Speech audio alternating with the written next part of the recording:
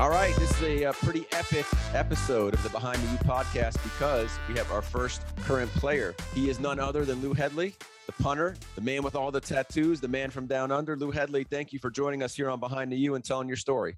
Thank you for having me. I'm excited to be here and sort of share my story.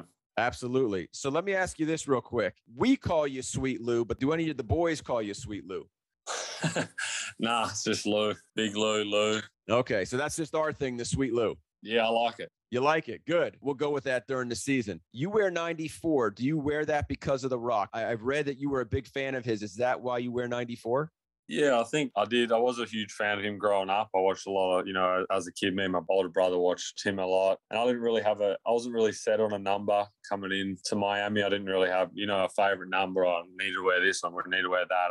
And obviously realizing he used to play here and that he used to wear 94, I thought it'd be a cool little thing if I put the 94 on my back in the name of the big fella. Now, when you say you watched him, are we talking movies or are we talking wrestling? Wrestling, yeah. Yeah, I'm a little older, so I was watching him when he was, in WWE and all that stuff. So it was good. Who else was your guy besides The Rock, or was it just him?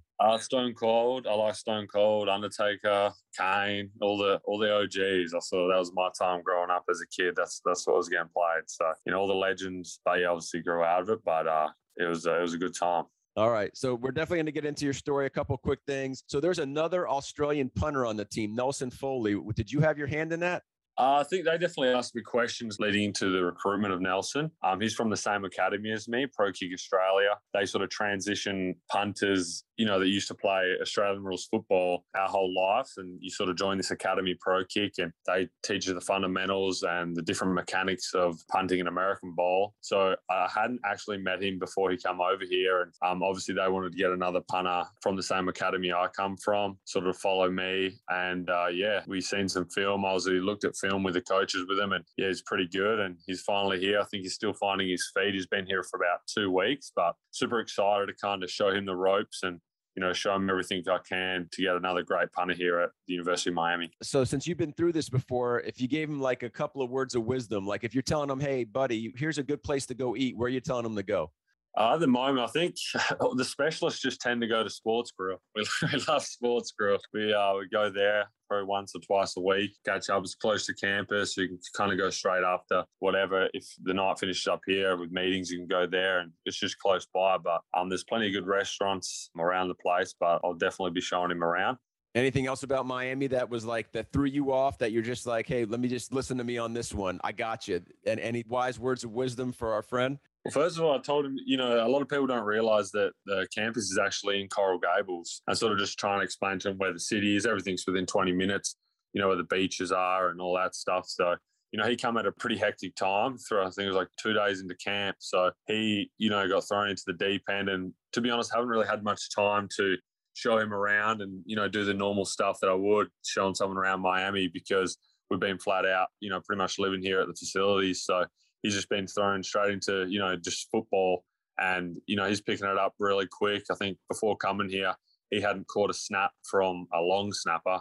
He's been catching footballs out of hand. So just everything from that, having a rush coming at you, just all the little things that is good for him to get out there and get thrown into it. And, he's getting better. Let's tackle that a little bit. So when you say by hand, obviously for American football purposes, we understand snap, and then you're going to punt it either, American style, Aussie style, rugby kick it, how you do it. But how would he be kicking it back home? How are you guys kicking it when you're playing Australian rules football? That's the difference. Yeah, so we do we call them drop punts. It's kind of, you'll see me doing it, the last 2 years, the rollout end over end, which worked pretty well in a college scheme. But that's how we pass the ball in our sport. It's kind of the same. You drop the ball a little different, ball's a little smaller, and probably the sweet spot's a little different. Yes, we just transition from that. But, our main focus is spirals. Like, we get taught to kick spirals throughout our time at the academy. We have to kick big spirals in order the coaches to suggest to schools where we want to go and stuff like that. So that's how we pretty much get so good at that rollout scheme, because we've been doing it our whole lives. And that's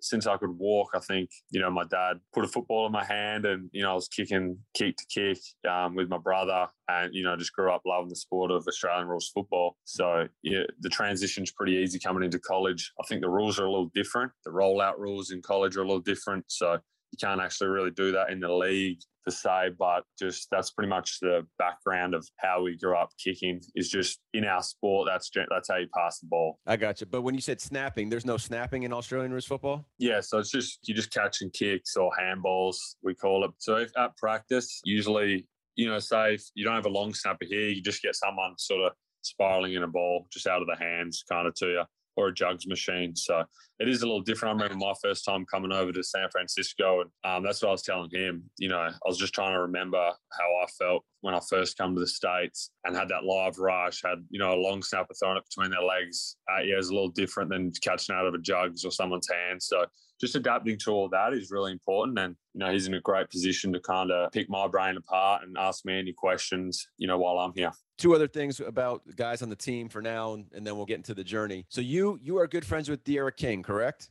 Yes, sir. So how did that bond happen? How did you guys, a guy from Australia, a kid from Houston, quarterback, punter, how did that relationship kind of come to be? When he first come here, I thought, he's going to be obviously the future leader of this team. And I thought it was important for me to, get to know him a little more. As I'm a little, older, I look at myself as one of the leaders of the team also. So, I got to talking with D'Eriq. We hang out quite a bit. I'm always at his house or we're going out for dinner and stuff like that. But he's great. He's got, he's like that with, most of the team. So his bond, he seems to have a bond with everyone. And I think that's why he's such a great leader of this football team. And everyone loves, following him, and it's great. So what is it? You hear all the coaches say it, but I want to hear it from a player's perspective. Everyone speaks so highly about him. Like, what is it about him? He's really just a down-to-earth guy. He, is very genuine, honest. I just think he's just got a good presence about him, great energy, and, he leads the team well, and everyone wants to follow him. Like I was saying before, everyone listens when he speaks, and obviously he performs on the field. That's important too. So,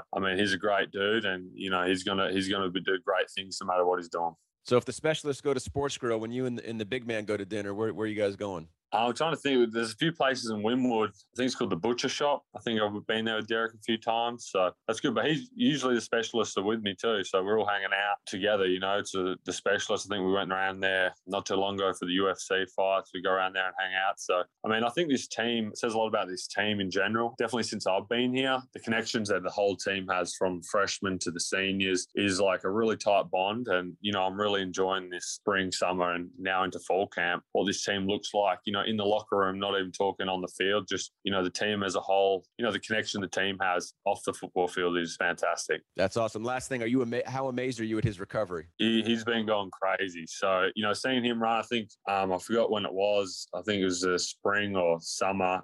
Seeing him do the sprints for the first time was such a good feeling, watching him run around. And he lives in the facility. We usually get a break between meetings and practice. Usually get about 3 hours off to go home and relax, rest up a bit before practice. And, he's here. I don't think he leaves. He stays here for that 3 hours. He's in the facility from when he gets here in the morning to when, practice is over and all the rest is done. So he really does live here, and, he's doing everything he can to be the best version of himself. I think he's going to do great things this year. All right. I want you to tell me about the town you grew up in, a small fishing town, Lehman, Australia. Give me the details on that. Yeah, so that's pretty much the earliest I can remember as a kid is growing up in a tiny town. I think, the population was about 800. So there was not much out there. The nearest city was Perth, and that was about a 4.5 hour drive. So, growing up as a kid, that was great. We lived right on the beach. So you lived in the water growing up. My dad was like a cray fisherman, which you guys call them lobsters, I think. Yeah, lobsters. So I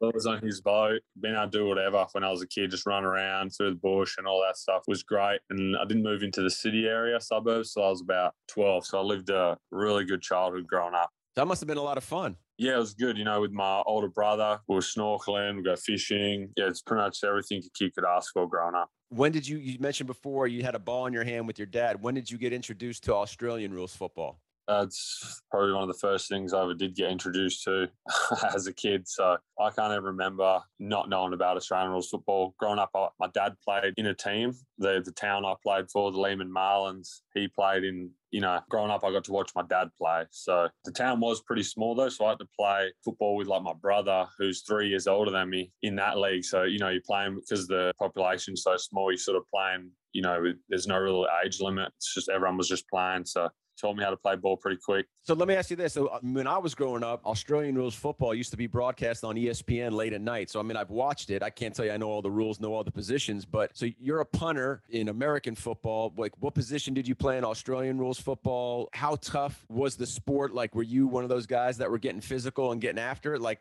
talk to me about that. Yeah, I think you got to. So it's hard to briefly explain the sport because, you know, from an outsider, it's a pretty complicated gig, but it's pretty much, you know, the field is huge. You got to know how to kick the ball. That's the only way you can sort of progress up the field. But I was a fullback. So pretty much if the opposition team missed when they're shot at goal, I would have the ball and kind of kick out from my line of defence. So I've always had a good kick, and you sort of do have to have a good kick if you're the fullback coming out, but you have to be physical. You know what I mean? I was a defensive player, so you kind of have to be a little gritty and dirty at times, but, you know, it's a great sport. I haven't watched it in a while. I started watching it again. I think the season's still going now, and it was cool watching, you know, a couple games the other night. I didn't really recognise many people, but, you know, that's the spirit of Australia. That sport really kicks off over there. And, you know, if you ever got a chance to be in Australia while the season's on, I'd highly suggest going watching the game. So it's kind of like a soccer match in Europe, like kind of like the videos you would see there, just kind of a wild pack kind of deal. I don't know. I've seen some videos in Europe. I don't think it's that crazy. I think you'd be able to bring your kids to an Australian rules football game. I don't think I'm bringing your kids to them Euro sports games. All right, so let me ask you, you said it'd be tough and gritty. So, like, come on, did you lay some people out? Like, give me the scoop. Like, did you put some people on the ground? You have to do it. You have to do it clean. Everything's clean. You know, we've got refs as well, so you can't be too bad. But the rules are different. You can kind of, you know, we don't wear pads or helmets, so you're always kind of hitting the ground pretty tough. But you just got to be, you know what I mean? There's always push, shoves. I think there's a rule. I think it's been changed since I've gone, but when you get in fights, or if there's a fight, the rule is you're not allowed to punch someone or you get a card and you're off the field. But if you hold them by the jersey and like punch whilst holding the jersey, we call it a jumper punch. It was like clean and you don't get fouled. So if in a brawl, you just see everyone grabbing the collars of the jersey and like punching. So you don't really want to wear a baggy jersey because you get caught up in the mix of that. Someone can pretty much just knock you out. All right. So give me on the spot, give me 3 guys on the team that you think would be excellent Aussie rules football players. First, I think Restrepo would be a weapon at forward pocket. Yeah, you could put Mike Harley as a midfielder. And I'm just trying to think, maybe a defensive player. Maybe Bubba Bolden would be a good halfback flank. There you go. Okay, I got it. I was thinking when you were talking about all the grit that it might be a good sport for Amari. Yeah, no, Amari would be great. I'd put him on the other flank. Him and Bubba would be great. Yeah, you wouldn't want to man up on those two, I'll tell you that much. Yeah, no more ejections, dude. He'd be like The Rock, dude. He'd be a celeb. Yeah. I also, in doing my research for this, so you got so involved in Australian rules football, it kind of hurt the grades a little bit and when you were in high school, huh? Yeah, I think I played a lot of, you know, I went to a football program school, so pretty much they specialise in Australian rules footy. But, you know, growing up, I had no intentions to go to university out of high school. My brother left school. He had a pretty successful business in roofing, so put ColourBond sheets on roofs, and, you know, he was doing really well. And seeing that, I was like, you know what, I'm just gonna go work with my brother. And as soon as I locked that in my mind, I kind of drifted away from school, and I'd be working with my brother, you know, 2 or 3 times a week, and, you know, just gradually just ended up leaving school. I think it was like grade 10 or 11, just dropped out of school and got straight into the workforce. You know, working with my older brother was great. So when you were playing Australian rules football or you were in high school, was it your dream to play professionally? Like, was that what you wanted to do? Yeah, growing up, that was definitely my dream. It's a little different over here. We pretty much get drafted out of high school. It's not from high school football, but, you know, that age bracket. So I was still playing semi-pro footy at the time and working. It was all, you know what I mean? Because you just got to be at practice like 3 or 4 times a week. But I'd work, you know, and my brother would let me take time off for the footy. But over time, I was in and out of like semi-pro. And I just went, you know, started enjoying playing football at a local level. It was, you know, a lot more fun and enjoyable for myself. So that, you know, the AFL dream kind of drifted away. But, you know, a lot of my friends play pro football back home. So obviously I'd go watch a lot of their games. And, you know, it's when leading into my decision to come over here and give this a crack, I kind of thought, you know what, it'd be, you know, nice to be on the other side of the fence and, you know, having people, you know, cheer for the team I play for. And, you know, coming over here to the University of Miami, it's been, you know, a dream come true. And it's very cool playing like at a level like this. Let's fill in the dots a little bit between kind of going into the business with your brother and getting to UM. So he was a roofer and you were a scaffolder, or is kind of one and the same? Yeah, so I started off as just working with my brother for about a year, just helping him out when he needed it. I actually was living a pretty nice life. I was, the days I wasn't working with my brother, I was just chilling or going to the beach or hanging out with friends. So, coming out of high school, I kind of relaxed. But my dad and mum were always, after this year, you gotta go out there and figure out what you want to do in this world. And I worked with my brother, and which was good because it kind of got me into, what it takes, getting up early, working really hard. It gave me a really good work ethic. So then from the football team I played for, there was a scaffolding opportunity where one of the old players sort of had a business in scaffolding, and I just tried that out for a couple of days and started working full time and did that for about 7 years. So that was a great job for myself. It pays really well. Yeah, it's been good. From scaffolding, how high do you get up? We get up pretty high. We do all the big tanks, like giant tanks. You see it I did work at an aluminum refinery, Alcoa. It's actually an American company.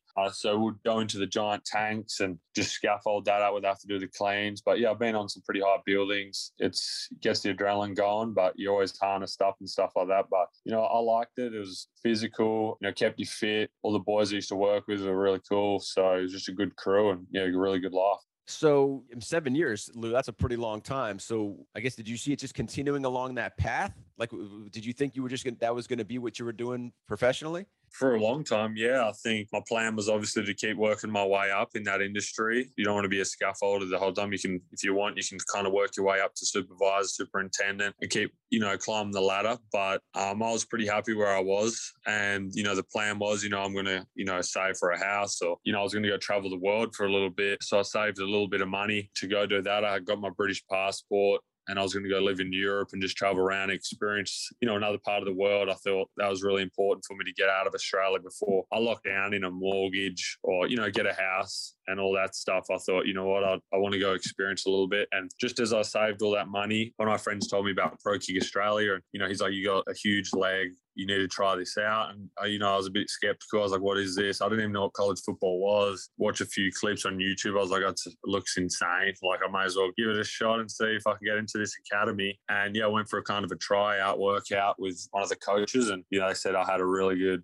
opportunity and chance to make it to a big school. And here I am at Miami. So it worked out well. All right. So we're obviously going to pick up on that, but real quick, somewhere in between all this too, didn't you move to Bali? Yes, I was in Bali. So that was before I started. I was living in Bali, on and off. That's so close to Australia. It's like a 2.5, 3 hour flight. So I got a tattoo shop there with one of my best friends, Nathan Wilson, who plays professional football back home at the moment. Me and him just lived over there. Well, he was at home, but I lived in a villa in a place called Canggu in Bali, and my tattoo shop there, I'll just come in and out and just in reception. So that was really fun. I was probably there for about 18 months. So the tattoo shop, what did you do there? What was your responsibility? So I'd come in and out. I'd kind of just be the receptionist and just talk with people, tourists coming through. But really, I was in and out of the shop whilst living there. And I'd also work as a scaffolder back home. I'd work away. So my roster would be say 2 weeks on, 2 weeks off, or 4 weeks on, 1 week off.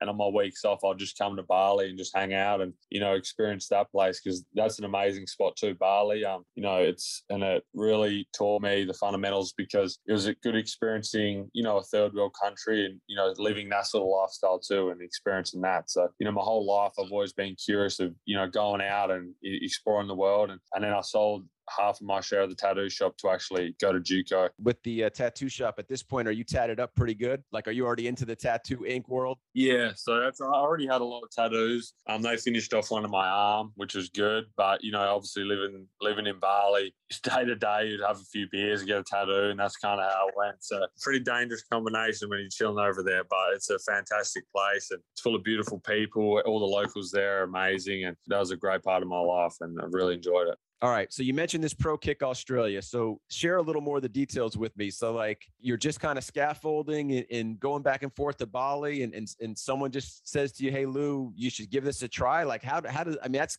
pretty random. Yeah. So I had the shop in Bali, and I was saving to go travel Europe and stuff at the same time. So I had, I was building up some cash, and then one of my friends told me about a player I actually used to play football with. He went and gave it a shot, and he was going to move to San Francisco to a junior college and all that. And I didn't really know too much about it. So I just sent Nathan Chapman, one of the coaches there at Pro Kick, a message, and he's kind of explained it to me. And I told him I obviously didn't finish high school, and he told me about the junior college route and what junior college is and all of that. So I kind of had to think about it for about 3 or 4 months. And then once I decided I wanted to do it, I haven't looked back. So I moved to Melbourne after that, and it's been great. And JUCO was an interesting time, but it was good fun. Did you have to apply to get in the Pro Kick Australia? And how long were you there? Yeah, so you don't really have to apply. You kind of just go for an evaluation, and they kind of just let you know what sort of leg you have and if you've got potential to go to certain places. And they're really honest, and they give you a fair evaluation. You know what I mean? If you're there, they're going to tell you, you've got D1 talent or D2 talent and what you have to do to get there. So, I mean, it's a really good little system. And then they're based in Melbourne, which is 3 hours out of Perth, 3-hour flight. So I flew over there. Actually, one of my friends from Lehman, the small town we were talking about earlier, he actually moved to Melbourne when I was a kid, and I hadn't spoken to him for about 10 years. And I called him up, and he said I got a spot there to live, and I moved there and started training with Pro Kick Australia. So I was there for about 6 months, 7 months, and usually you'd stay there for probably a year or two. But because of the junior college route, I kind of wanted to get the ball rolling, and I was out of there pretty quick. So you said they're pretty honest with you. How'd they assess you? They said they'll tell you if you're D1, D2. What did they tell you? I kind of had a pretty good idea. I watched a lot of film, and I was watching a few of the other Aussie boys, they were in college at that time. So I had an evaluation with the coach in Perth, and the day we had the kick, it started pouring down with rain. So you couldn't even get an honest look of how it goes. But I had a pretty good idea. I've always had a pretty big kick in footy growing up. So I kind of just backed myself, and it's been great. Which kind of kicking is this? Aussie kicking or American kicking? It's a bit of both, because at the start, it's really hard to transition because you kick spirals in Australian rules football. You can kick spirals of the ball just like here, but the ball's so different. The ball drop has to be, an American ball, the ball has to be so perfect to be able to hit a big spiral. Back home, the ball is a lot fatter, kind of like a rugby ball. So you can kind of, the sweet spot's huge. So just, learning how to get the ball drop right is the first sort of mechanics they tell us to learn when we first get there, kind of like getting the ball, catching it, turning the ball. And the 2 steps is a little weird too, because in footy, you can kind of roll.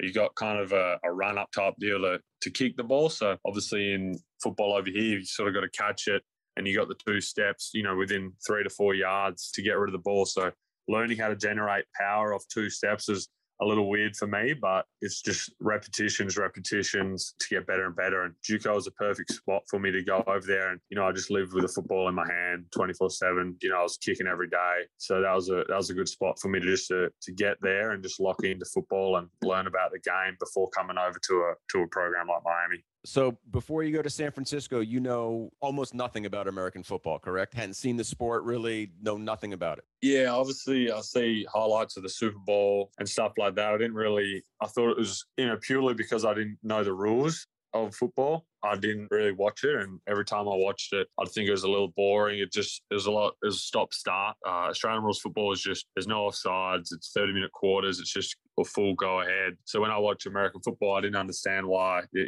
were so many stops and starts and why the other team comes on so much and all this. But, once learning about football, now I'd much rather watch an American football game than an Australian football game. You were making the venture from Pro Kick Australia to the City College of San Francisco. I guess my question would be, how'd you pick that school? Before heading there, I had Pro Kick kind of advised me what sort of JUCO routes to take, and I chose City College because before me there was 3 punters there that used that pipeline. And they were all at really good Division 1 programs. So I just followed the footsteps of the punters before me. I seen, the previous punters there got a nice school. So I thought it must be a pretty good spot just to keep that pipeline going. Now, you mentioned before you're kind of adventurous, right? So I imagine just getting on a plane and going to San Francisco was no big deal. It was a little different. I've always known someone where I've been going. So, in Bali, I had friends there, but San Francisco was really the first place I'd been where I didn't know anybody. And it was so far away from home as well, in the past, but like I said, Bali's a 2.5, 3 hour flight. But when come to America, it's 30 hours of flying pretty much, sometimes more. So, it's a long way from home. But yeah, I was definitely scared coming over here. But at the same time, I was super excited, and yeah, it went really well. So like, how'd you figure out where to live? Like who was helping you when you got on the ground? So coach there, Coach Nuno, who is the offensive line coach, he takes care of all the international students, and he was a great mentor for myself while being at junior college. He showed me the ropes and he got everything sorted for me. And I jumped in an apartment there with about 12 other footballers. I heard. How was that? I was full on at the start. I really didn't enjoy it. I come from living in a nice 3-bedroom house with one of my best friends back home, living a pretty nice life, to, coming over there and sharing one bathroom between 12 dudes. I think there was like 3 of us in every bedroom. We had bunk beds set up and everything. So it was a unique experience for sure. So there's definitely no social distancing going on there, huh? Nah. If COVID was around back in 2017, 18, there would have been a problem for sure. Yeah, I got you. So for the bathroom, dude, you better be first in line, right? Yeah, there was always a line, always someone banging on the door, Did you like San Francisco? Yeah, it's a beautiful city. It was a little different. I didn't get to experience it as much as I would have liked, just because junior college is really expensive, and I didn't really have money to go and explore and do cool things. But, I was mainly just there, football, and kind of going back to the apartment. But I did get to see a few things, riding over the Golden Gate Bridge a few times. I went and seen the pine forest up there. And just the city itself is kind of in their own little bubble. It's different from anywhere else. So if you haven't seen San Fran, it's a great little spot to go check out. And yeah, it's amazing. So I guess it said it's expensive. So were you paying your own way to go to JUCO? Yeah, that's what I was saying. I kind of had money saved up to go travel the world and experience something, and I kind of used all that money for junior college. Is it also true you arrived like 3 days before the season? Yeah, it was a thing. I got there on like the Saturday, straight off the plane,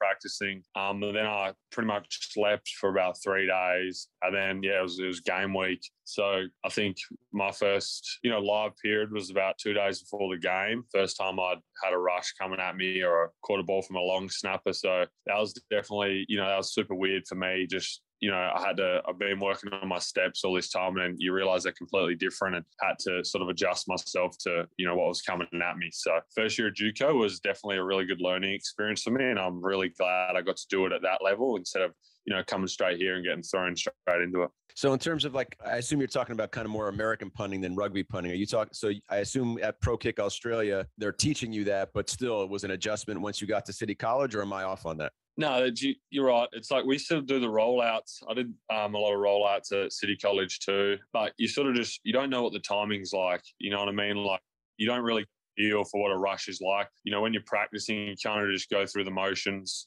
just hitting balls really. And then once you get, just that added token of pressure as well, you got the coaches watching you, you got people trying to block the punt. It's just like a different feel, and, the adrenaline gets going. And it took me about throughout that first freshman year to sort of get used to everything. And it helped me a lot now. All right. So let me ask you this. Do you remember your first punt in game action? Do you recall that vividly by any chance? I don't really. I think I had so much adrenaline, kind of like a blur now. I'm running out there. It's a horrible place to punt. It's really windy. It's on like the top of a hill in San Francisco, and it's just an absolute wind tunnel. But I remember, I think I had a pretty good first game. I just sort of aimed for the boundary. I was keeping them pretty low. Numbers wise, it wasn't great on stats, my first year, but it was definitely, like I said, it was great to get out there and just experience it and, get my feet in there and experience college football. So if I have this right, you only played 1 year, right? At JUCO, you redshirted your second year. If I have that right? Yes, so I played my first year, and like I said, my numbers weren't great. I think I averaged 38 yards, which, on paper, that doesn't really qualify for Division 1 school or Power 5 school, but I knew I was a lot better than that. Like I said, I think half of it was just getting used to everything. I think if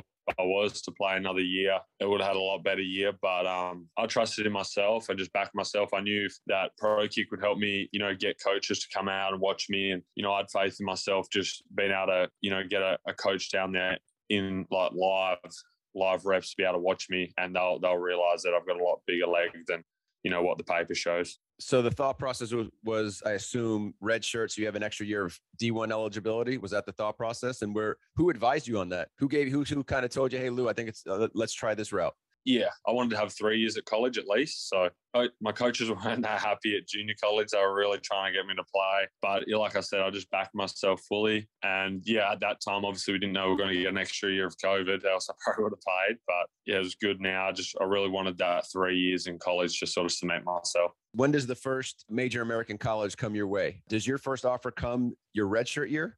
Yeah, so I didn't get much interest first year. I just needed to get something on tape. And then really towards it's my redshirt year, throughout the season, I started communicating with teams. I was close, I was talking with Purdue a lot, but it really come down to Mississippi State and Miami at the end. It was between either. Oh my God. Can you imagine yourself in Starkville? Yeah, I know. Would have been interesting. But yeah, both spots, obviously, at the time when I'm in JUCO. At that time, I think I was talking to both coaches and, my thought process, being at junior college for 2 years was like, I'm going to take any big program that comes my way. And obviously blessed that Miami was one of them. I really wanted to go to Miami, but at the time, I think, so it was a Sunday night and Mississippi State called me there, said that, we're going to come watch you kick tomorrow. We want to see some rollouts and spirals. I said, oh, sweet. They really needed a guy. So it was pretty much, I'm sure I was positive that he was going to offer me, that Monday morning. And I notified Miami and said, you know what, Mississippi State are coming tomorrow. I think they're going to offer me. So I just want to let you guys know. And then about 20 minutes later, I got a phone call from Coach Hartley and got a verbal offer. So I know I verbally committed. Good work by you. You worked the system good there, man. You need to be like a recruiting advisor when this is all done. You played your hand perfect. Yeah. And I'm sure that, and I was telling Mississippi State, I was like, look, I might get offered by Miami. And they were kind of like, nah, like we're going to come see you tomorrow, whatever. Then I had to call and say, look, Miami just offered me. So you're going to have to cancel your flights.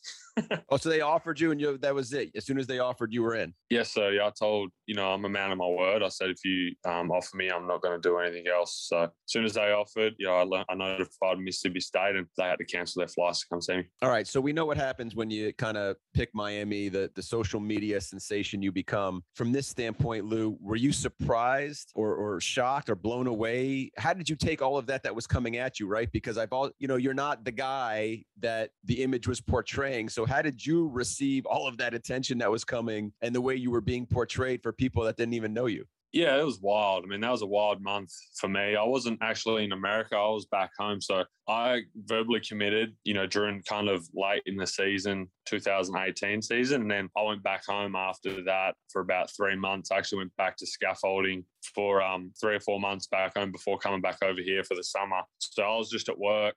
I think I went into my supervisor's office with my hard hat and everything on and signed the forms and got him to send it back to Miami. And I guess I was a day early. I was the first signee because we're 12 hours in front, so I could legally do it. And it just absolutely blew up. I remember just being in the SCAF truck with all my mates, ready to do a job, and ESPN put a photo of me up on their Instagram. And that's when I really, it really hit me. I was like, well, this is about to be pretty wild. And, it just blew up from there. What was, like, if you remember, like something that was said or something that was written that you just kind of laughed at and you were like, man, they have no clue. Or like, this is hilarious. I guess the photo that was taken of me in JUCO was a lot bigger, I think. So kind of looked like I look like a mug photo. You've probably seen it when I'm throwing up the U. But, all the photos, I've got a great sense of humor. I don't take anything to heart. So me and my old boy were laughing at, a lot of them. All the jail jokes and just the way I look. I think I thought it was hilarious. That's awesome. So you get over to Miami. So what do you think of Miami when you first, the city or Coral Gables? What do you think when you first stepped foot kind of to campus or off the plane in the city, or your first kind of, as you've seen your kind of second place in the States? Once you got here, what did you think of it? I instantly fell in love with it. Like I said, from the start, I really wanted to play for Miami. So it was very surreal going through all that. And, getting off the plane, I remember feeling the heat when you walk out of the airport. Very similar weather to Bali. So it's kind of like muggy, humid. Obviously there's a rainy season here, but I love it. I love the heat. I love that it doesn't really get cold here. For being a specialist, you get to punt in paradise, kick in paradise every day. So campus is obviously really beautiful. Yeah, it was amazing seeing the facilities and all that for the first time was incredible. And then how about just getting on the field the first time, first practice, first live action in terms of, your constant sort of growth and acclimation to American football, right? It was a transition from Australia to City College and City College to D1 Pro Ball. How was that transition for you year one? Like I said, it was kind of a blur. I got here in the summer, so I remember that vividly because I'd never really done that sort of lifting in my life, yeah. Australian football is a lot different. Like we just run. So we're like cross country runners.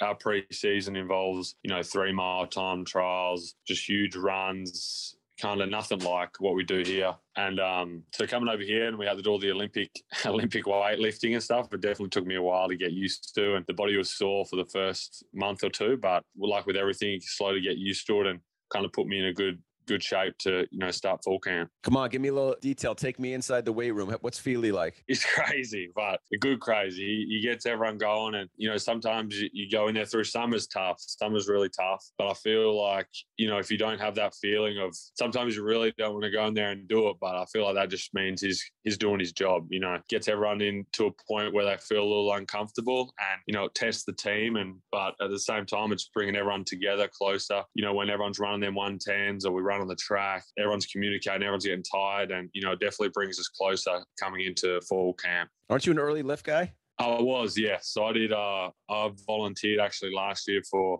5:45. So I did it with all the freshmen. Coach Feely, me, and Clay actually went into the early lift. Coach Feely thought it'd be a good idea just to get some of the older boys in there and set an example for the younger guys. So I got to go in there, and it was actually a great for me because I got to know all the incoming freshmen a lot more last season because I was in that early lift. It was good. So if you don't mind sharing with me, give me like whether it's one of your core lifts that Feely believes in, either bench or squat. Give me a number.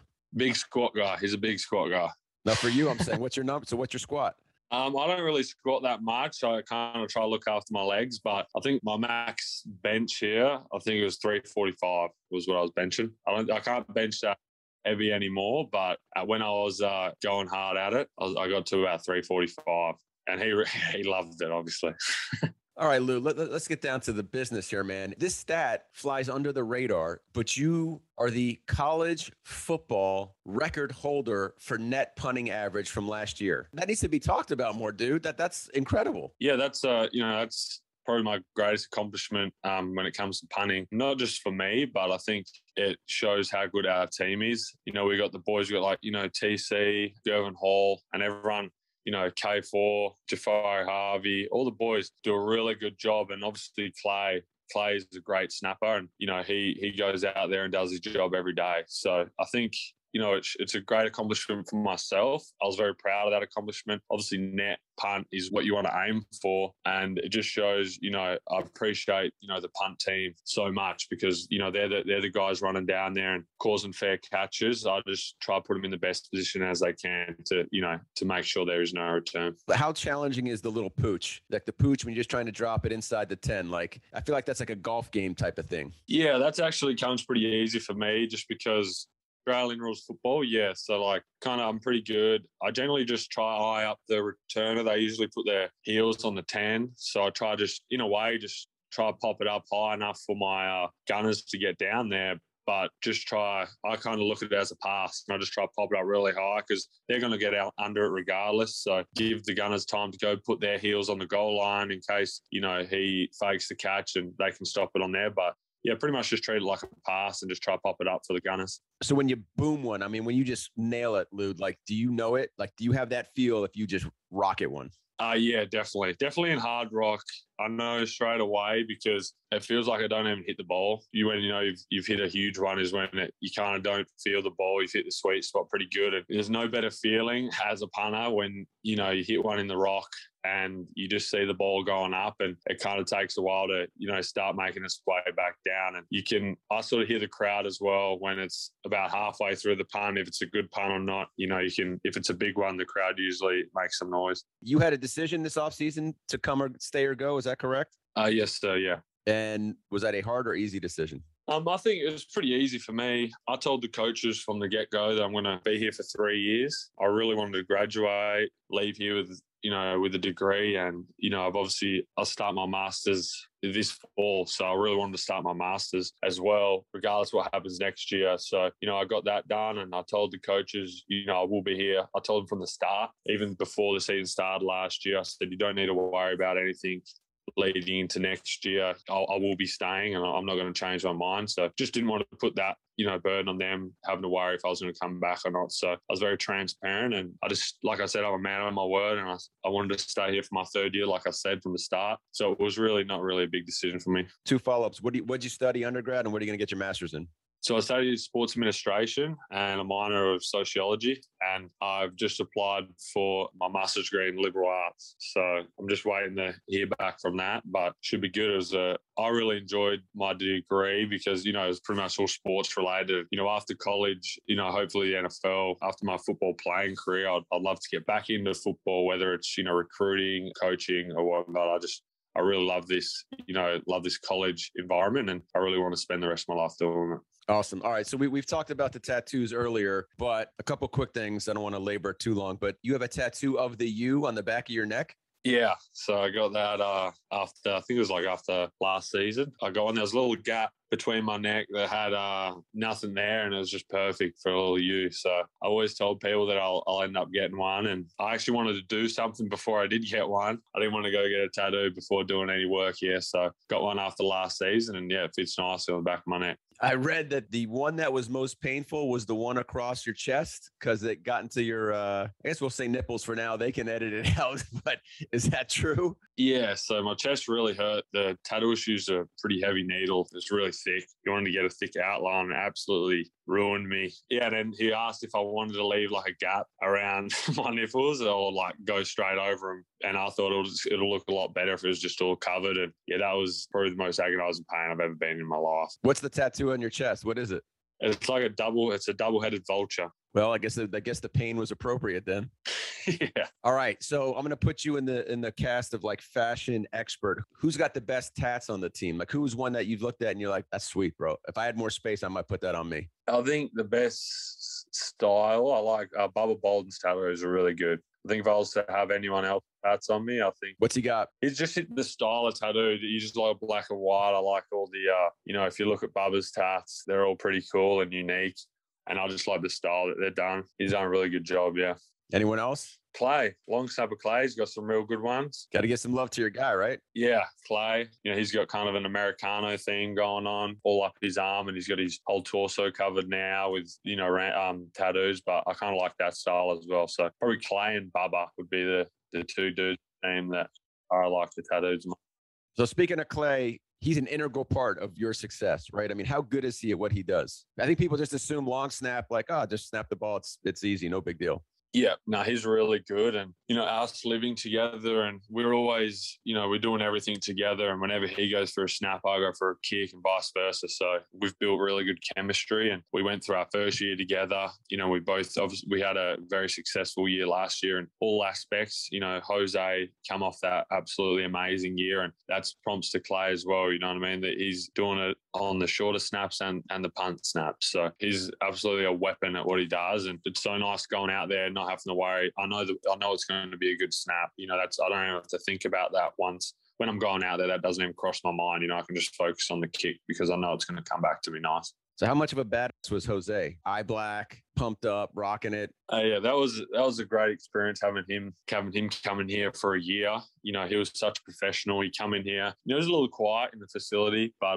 he just come and he was straight business. He was very confident that he was going to make it to the next level, and yeah, it showed throughout the season. And I'm very proud to be part of that year he had winning the Lou Groza. All right. So do you follow his little brother's account for the mustache? And have you seen it? I've seen it. We were laughing about it the other day, actually. I told him he's got to keep it now. I told him maybe try to get a NIL deal on a shaver or a raising company or something. I think the masters or that degree in sports admin and your recruiting tails are going to come in handy, Lou. Yeah, but I don't know. I think it's staying there, his little mustache. So he's been kicking well, so he should keep it. Last thing, what do you guys all talk about on the sidelines, like during practice? Like when you guys are all because all the specialists kind of huddle up, they're in the corner. What are you guys talking about? sometimes we're just talking about life. We're always talking about something, and we're usually commentating on the game. We try to think that we're a lot better at analysing football than we are, but we we all get involved, and I think we're the best supporters on the sideline when it comes to game day. I hate just as much as everyone else when our offense goes out there and doesn't convert a third down and have to go punt. So I love just watching the ball fly from D'Eriq and just that whole the offense going out there. And obviously I love putting the defense in a great position when I go out there and punt. If I do a big punt, a big kick, I know I've done my job and I've helped the defense out. All right, my friend. Well, this was fun. I appreciate it. You were really good. Thanks for taking 2 days out of 2-part recording session to do this. But I think everyone's going to enjoy your story as you took us behind the U, and we're looking forward to a great year from you, buddy. I appreciate that, Josh. Thanks for having me on the show.